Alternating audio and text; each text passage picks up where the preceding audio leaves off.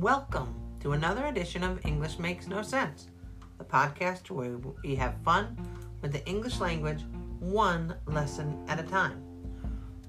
My name is S.L. Rockfish, and today we're going to take a look at some more American sayings. Are you ready? Let's begin. The first saying is, put up your dukes. You may have heard the song, put up your dukes and let's get down to it. Put up your dukes is a saying that is used when people are telling someone to get ready to fight.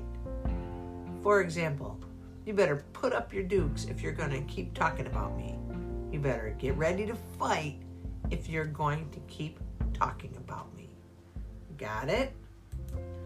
How about table and item? Table and item? What does that mean? I know what a table is, and I know what an item is. But table and item is a saying that when it's used when someone says they want to table an item, they mean they want to put the issue or problem aside and consider it later. They want to come back to it at a different time. They do not want to address it right now.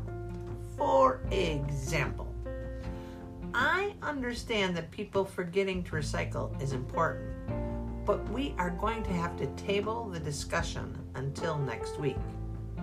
That means we're not going to talk about it anymore. Not right now, not at this meeting. We'll talk about it next week. We will put it off until next week.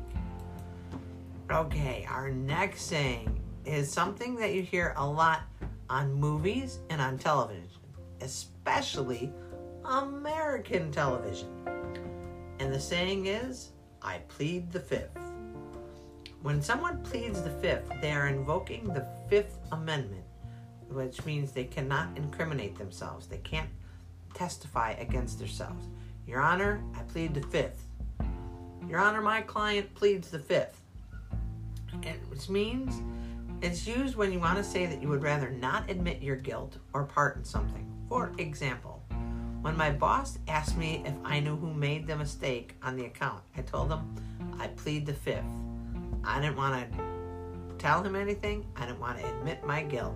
I plead the fifth.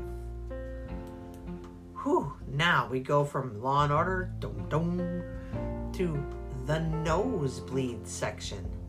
This term is given to the highest, cheapest seats in an arena or stadium.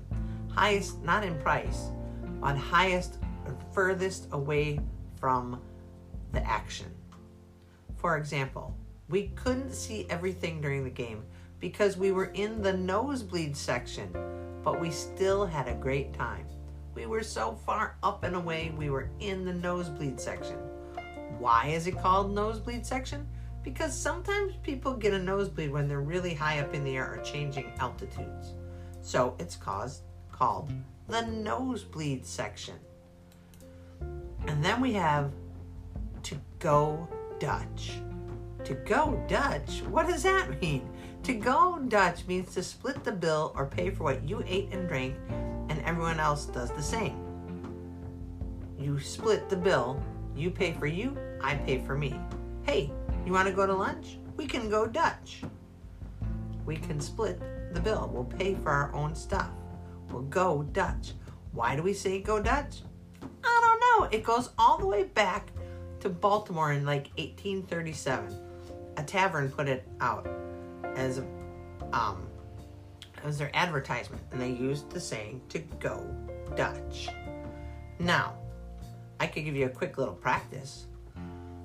Here we go. When you are in the cheap seats, you are in the, is it A, table and item, or B, nosebleed section? Did you say nosebleed section? Excellent. When you are in the cheap seats, you are in the nosebleed section. When you don't want to incriminate yourself, you plead the fifth or put up your dukes. Did you say plead the fifth? Winner, winner, chicken dinner. You are correct.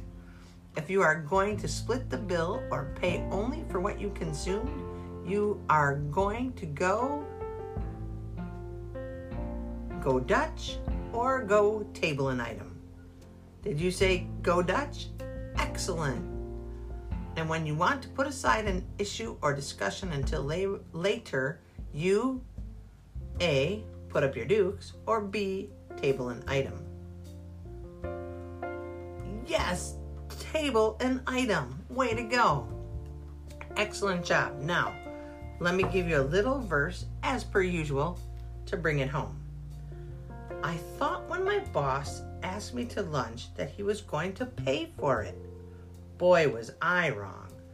I found out when the bill came that we were going Dutch. I had to control my temper. I wanted to tell him to put up his dukes, and the winner would pay. But of course, I didn't. Next, he asked me if I wanted to go to a concert with him. He told me he had an extra ticket. When we got to the concert, our seats were in the nosebleed section. It was fun, but we were very far from the stage. When he asked what I thought of the experience, I wanted to plead the fifth, but I told him it was great.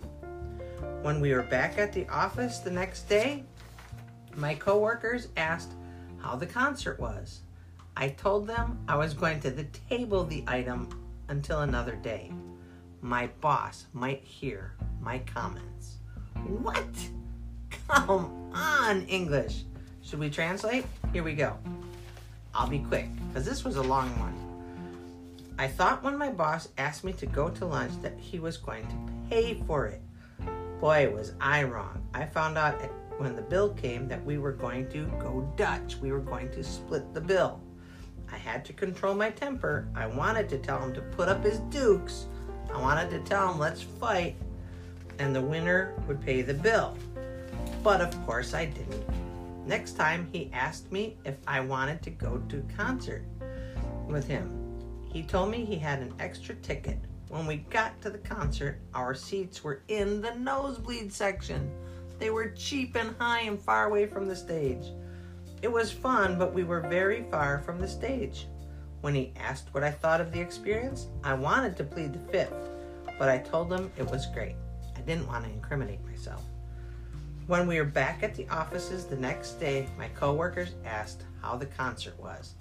I told them I was going to table the item until another day. My boss might hear my comments. I told them I was going to put it off until another day. Got it? Phew! Why does English or American English have so many fun sayings like this? I don't know, but next time you're going to get 5 more to wrap it up. Have a great day, my friends. Peace!